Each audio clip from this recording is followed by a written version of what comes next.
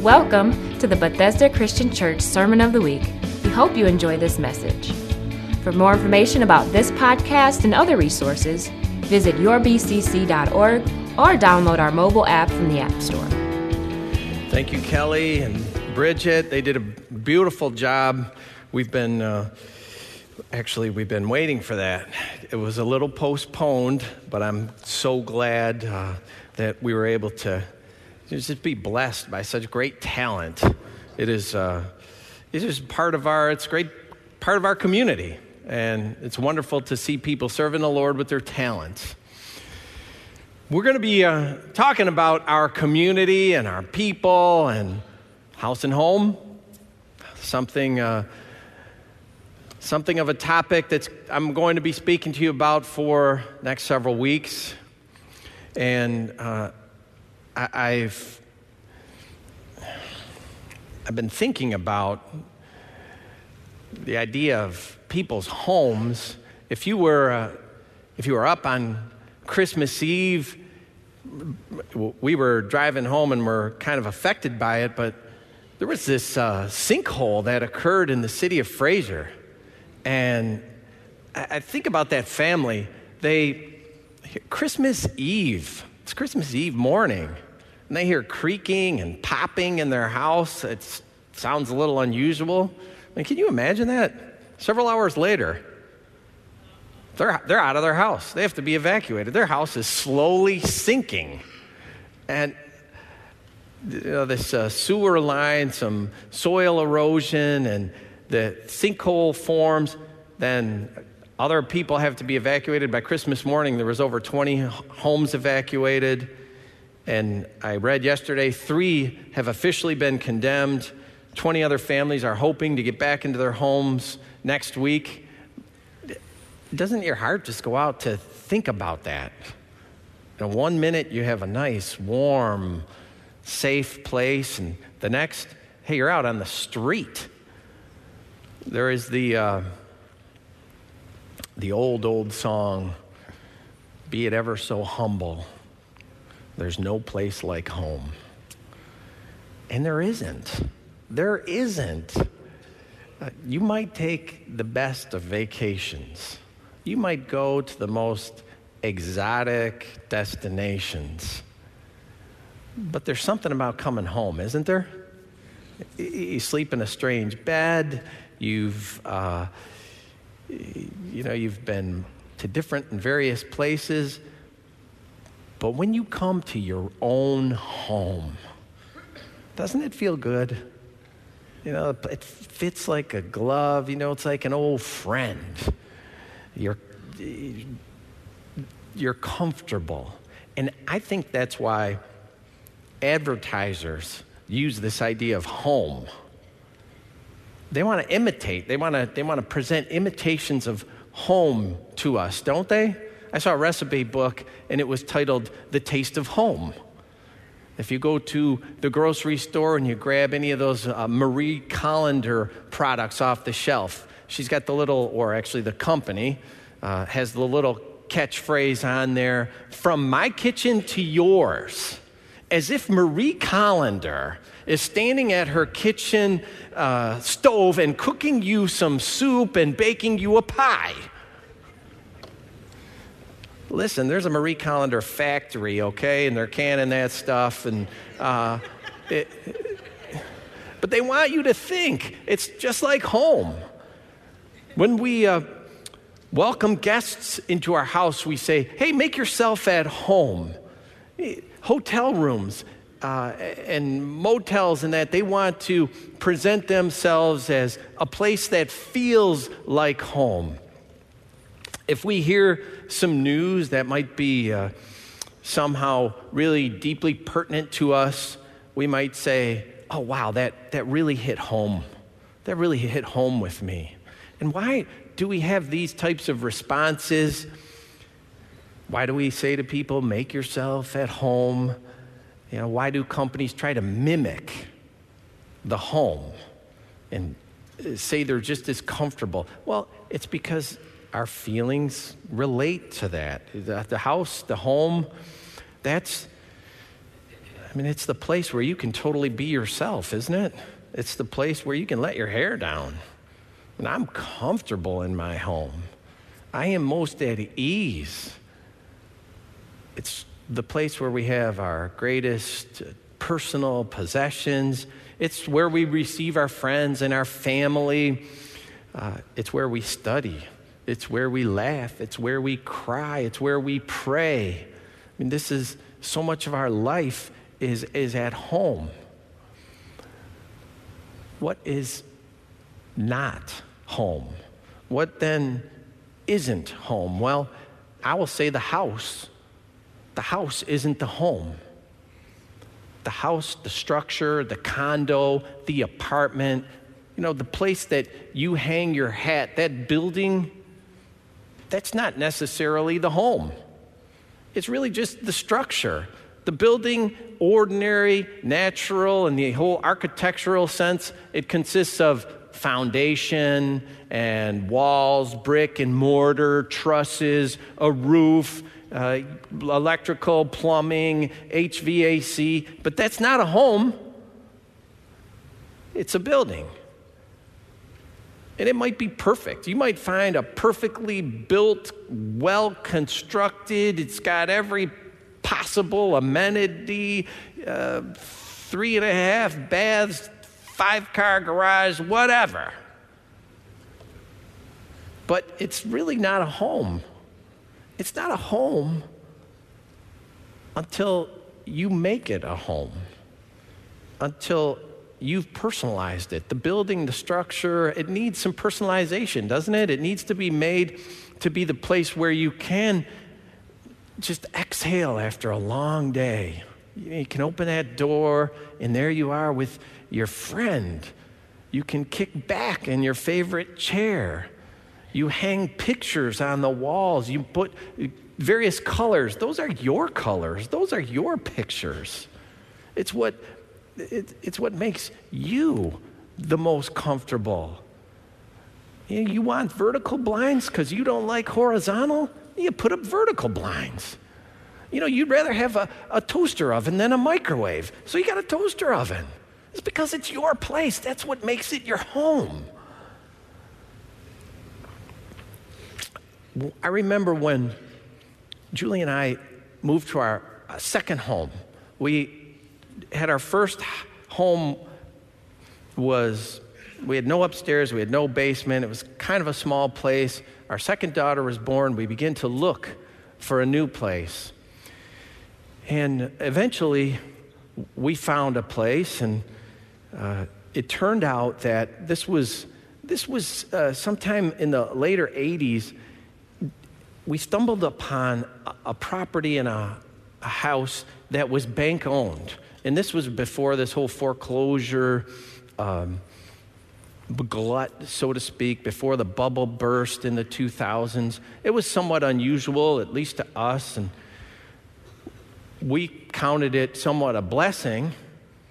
We were able to get into a place that we probably couldn't have afforded because there were certain situations there, and we were able to negotiate and get this place. And as a matter of fact, I was actually out of town. Julie bought the house. She's actually done that twice. 2 homes, 2 houses where I was gone, but she knows what she's doing. She had a real estate license at the time, so I fully trusted her. And anyway, we moved into this place, and I got a call from the man who had lived there before.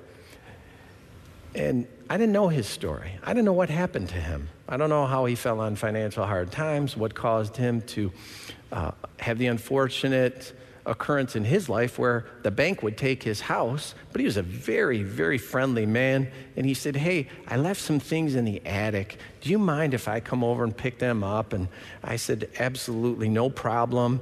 You can do that." So I went in the attic, got his things. I learned he had a wife, child in high school. He didn't move far away, but he really had to downsize, moved into a much smaller place, and he was renting. And just turned out to be a really friendly family man. Well, we started to paint that place, make it our own, put our own colors, peel wallpaper, that kind of thing. And I got behind a door in one of the bedrooms. I pulled that door, and I saw all these marks on the wall, pencil, pen, crayon, and it was marking the growth of his daughter. They had been there a good number of years, and it really was a hard moment. I didn't want to paint over it. I mean, this was this man's life and his family's life. They're just documented on the wall. His little girl had grown up there. And I remember Julie and I talking about it. It was hard. I mean, eventually we had to take that paint roller and roll over it. We were making that house our home. And we were going to mark maybe our own daughter's growth marks on a door or behind a closet or wherever. But it was really a page-turning event, if you will, a moment where we really thought, wow, this was someone's home, and now we're making it our own. We personalized it. And once you've personalized a place, regardless of whether you own it or you rent it, it's your home. And now you're there to keep it. Now you're there to take care of it. And you have a responsibility. We had a responsibility to care for this place.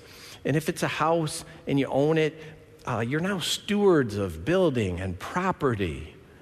Other arrangements, perhaps condominiums or apartments, they demand different levels of responsibility, but responsibility nonetheless. In all of these home situations, there's responsibilities for us to keep and to care and to clean the place and maintain it, whether it's major roof leaks or furnaces, water heaters, plumbing. You own a house, you know all about those things. You've had to deal with them. Other things inside, keeping the walls clean, doing dishes, even the little things like that. That's part of our responsibility to a place. We're responsible for that. We're responsible for the upkeep. It's our home. And so is the church. The church is our home. The building here that when it was founded, when it was built, when it was given a permit of occupancy, it wasn't a church. It was a building. Not until people gathered here, not until people came together, did it become this church home. You can go down that east hallway over there and you can see pictures. You can go in the Welcome Center and you can see other pictures. It's pictures of the past of Bethesda Christian Church. It's not some other church or some unknown past. That's our past. That's decorations, if you will. Those are arrangements that are personalized for this home. That's what, when we look at those, we see how Bethesda Christian Church was formed and how it was shaped. Pictures of different times and various projects, past pastors, past leaders, past congregations. That's what helped shape this place to be the home that it is. It's our place of worship. It's where we join others of like mind and of like faith to honor God, to worship God, to praise God, to pray together, to hold hands and pray for families, to study God's word, to learn. And it is a home in the sense that we're comfortable here. We know one another. We get to know others' names, and we share life's high moments. We share life's low moments. We laugh together. We cry together. On December 30th, our chapel was filled for a great moment. That was Brittany Flowers and Peter Fascio's wedding. The Flowers' firstborn child was being married. A lot of people from the church there to celebrate with them. Why? This is the Flowers church home. And so we were there to celebrate with them. Back in October, we dedicated some children. There was the Davenport family, Elise Davenport. There was the Swartz family. We dedicated Maverick Swartz. There was the Goyke family, Layla Goyke, little kids born. We celebrate when children are born. They're part of the church family. And we took time to bless them, dedicate them unto the Lord. On that same day, the Taylor family was here, Maddie Taylor. Maddie had changes in her life, and she had been here over 30 years with her family, but we wanted to pray with her and bless her because life changed and she was going to be attending a different church because her transportation issue had changed and things were different, but we wanted to remember her and bless her on her way. We had high school graduations last year. We celebrated with those families. We had catechism confirmations. We come together to teach people, to train people, to disciple people. We celebrate with them as younger students or older adults are confirmed from their catechism class. It's a great time of celebration. We love it. Rub elbows with people, get to know a name. And we're starting a new catechism class February 8th. Great time to learn His Word, get to know people, become part of a family. These are all good moments, high moments. And then there's those hard moments. Last year, we laid a good number of people to rest. Early in the year, there were folks like Len Milburn, Mary Shantz, Bob Michelik, good people at the church, Gus Albrecht and Joe Lance. I know the Goulet family, 2 funerals last year. Steve Serra. We laid to rest many others. And so many of you helped. You helped to comfort. Why? Because you're family. You helped to support a family. You prayed with those families long before many of them even were here for those memorial services. You helped with a pie at funeral time. Maybe you were here to serve at the memorial meal. We're family. This is our home. We rejoice with them that rejoice. We mourn with them that mourn. That's Romans 12:15. Last evening was a tough moment of mourning with Steve and Rhonda Ross. You know, I think the Lord's hand was so much in last night. Julie and Lisa Shantz were out for a time last night, and they heard either a text or a phone call that Adam went to the hospital. So they went over there to pray with him. And when Julie came home, she said Adam had been intubated. He had some pneumonia, I guess they suspected, potential sepsis. And she said he was stable. It seemed like they had a good time with him to pray for him. Before he was intubated, it was maybe 10 minutes later, she heard from the family something was going on that he'd coded. So we were close. We went over there to the hospital. When we arrived at the emergency room, family had already been put into a little side room. We're with the family when the doctor came in and said, you know, we did everything we could for Adam, and he didn't make it. What could we do but hold a father and hold a mother who had just lost their 32-year-old son, and while they wept. And that was hard. It was a hard moment to hold parents who just lost their son.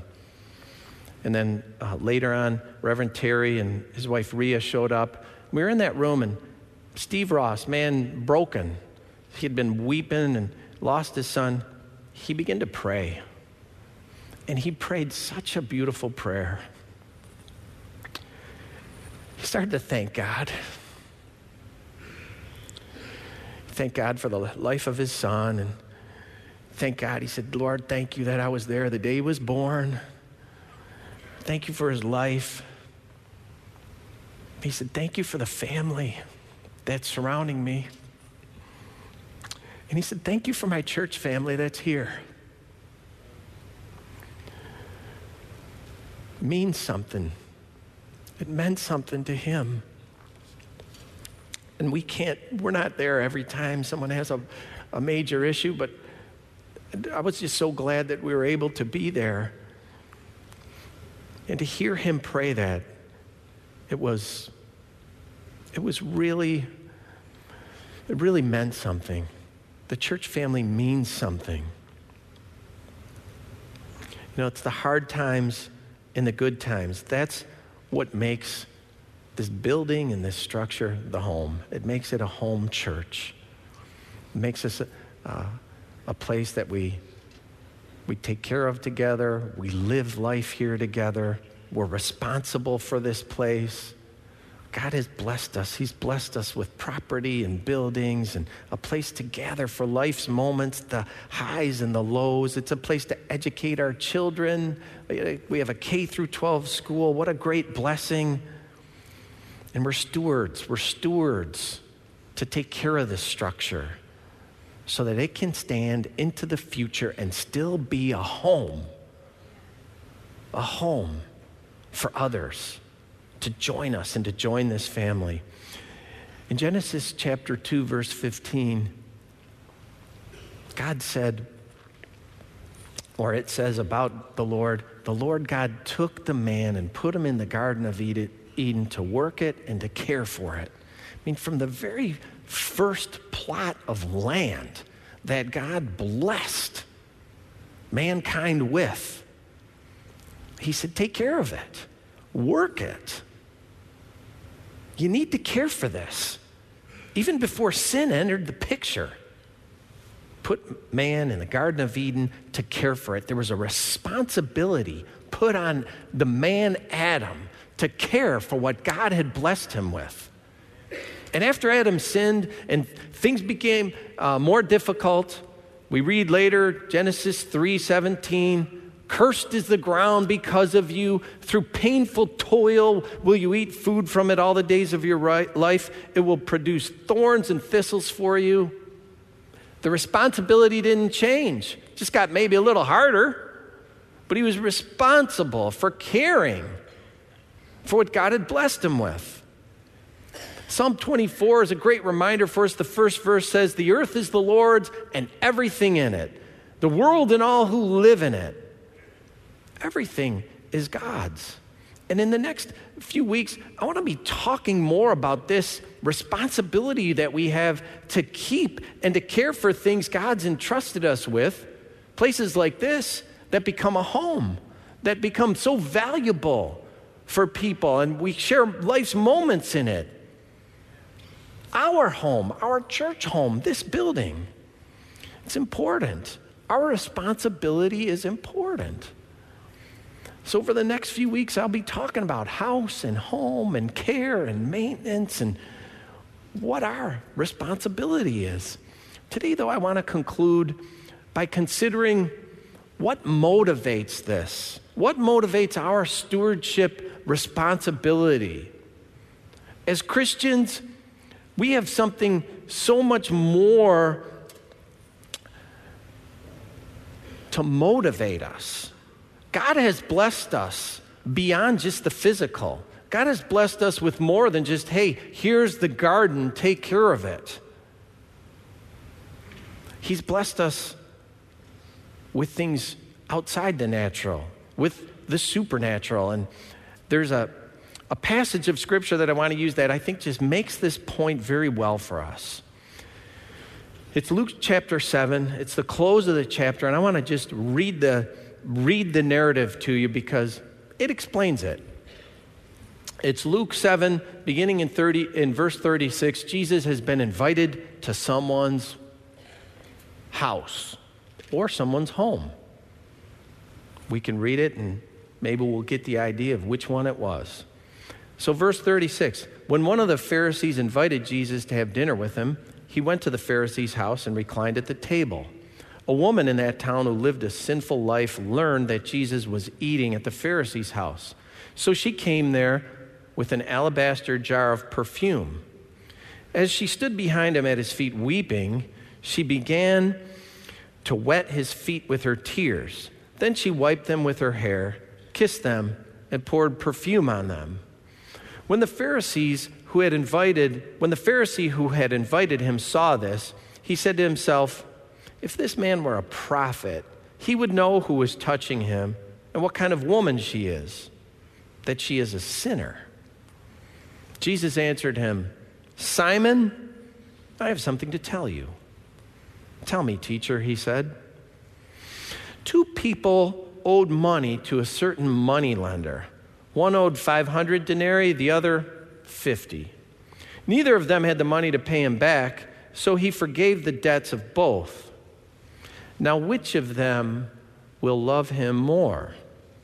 Simon replied, "I suppose the one who had the bigger debt, forgiven." "You have judged correctly," Jesus said.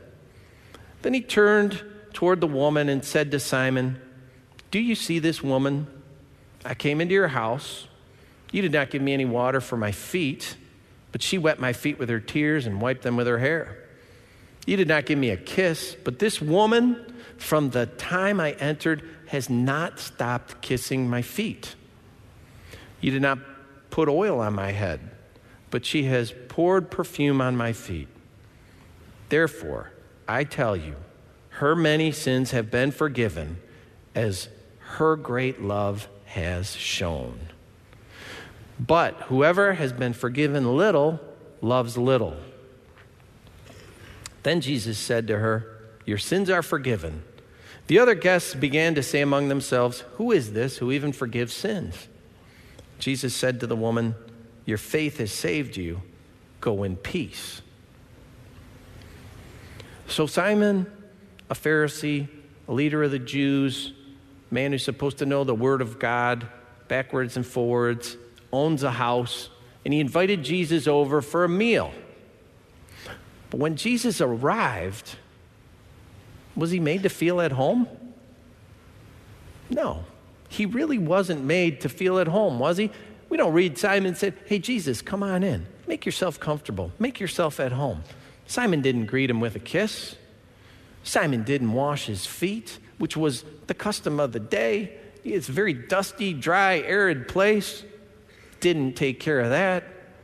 Didn't give him any oil to moisten himself up. Take care of dryness from, again, the arid, hot climate. The woman, she was different. Evidently, she had a previous encounter with Jesus. Her sins had been forgiven. She believed it. She had received it. And then she heard Jesus was in town. So what did she do? Where's he having dinner? She finds out he's having dinner at Simon the Pharisee's house. She goes and gets her expensive jar of perfume. She goes over to Simon's house. Jesus' feet haven't been washed. She washes his feet with her tears. She dries his feet with her hair. Then she takes this perfume, expensive perfume, a treasure to her. She pours it out on his feet. This woman was more at home with Jesus than the host of the house who had invited him. She was comfortable to show him her true heart. Jesus said to Simon, "Whoever has been forgiven little loves little." But this woman, she has shown great love. She has shown great love. It's a response to the fact that her sins have been forgiven. You know, we have all been forgiven much. How much? Well, if you think about what sin has done, we have been forgiven a death sentence. O death, where is thy victory? O grave, where is thy sting? The sting of death is sin. The strength of sin is the law. But thanks be to God who gives us the victory through our Lord Jesus Christ. The victory over sin. The victory from the death sentence. Sin is death. And Jesus offers this great way out of death, everlasting life, and everlasting home. The woman realized this, and she responded. She responded in love. She gave herself to Jesus. She gave not only of herself, humiliating herself, humbling herself, crying tears of joy. I can only imagine tears of joy that her sins have been forgiven. She cries at his feet, humble before him, washes his feet with her tears and her hair, then takes her most prized possession, expensive, pours it out on him. She gives everything. What an example. What an example to all of us Christians. Love, great love, because you've been forgiven a great debt. Show that kind of love. Let that be our response. Let that be the motivation behind all of our responsibility to care not just for God's great blessing to us naturally, but love in all that God has blessed us with. Love for others. Our responsibility to our natural places, our natural family, and also our responsibility to our church and our church family. It's our spiritual home and our spiritual family. Let that love be our motivator. In a minute, we're going to sit down at the communion table, and we're going to take time to just remember and call to mind the sacrificial death that Jesus Christ died for all of us on the cross. The fact that he forgives sins.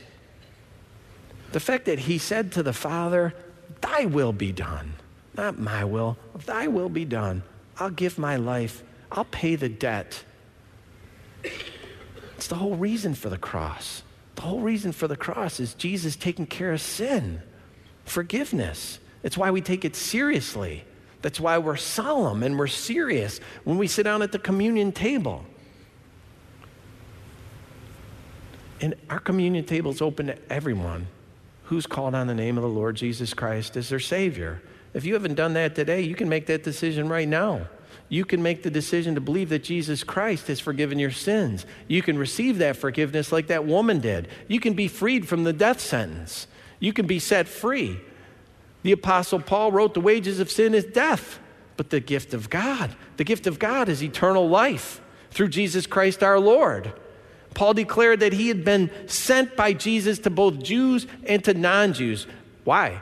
These are the words of Paul. He said to open their eyes, to turn them from darkness to light, and from the power of Satan to God, so that they might receive forgiveness for their sins.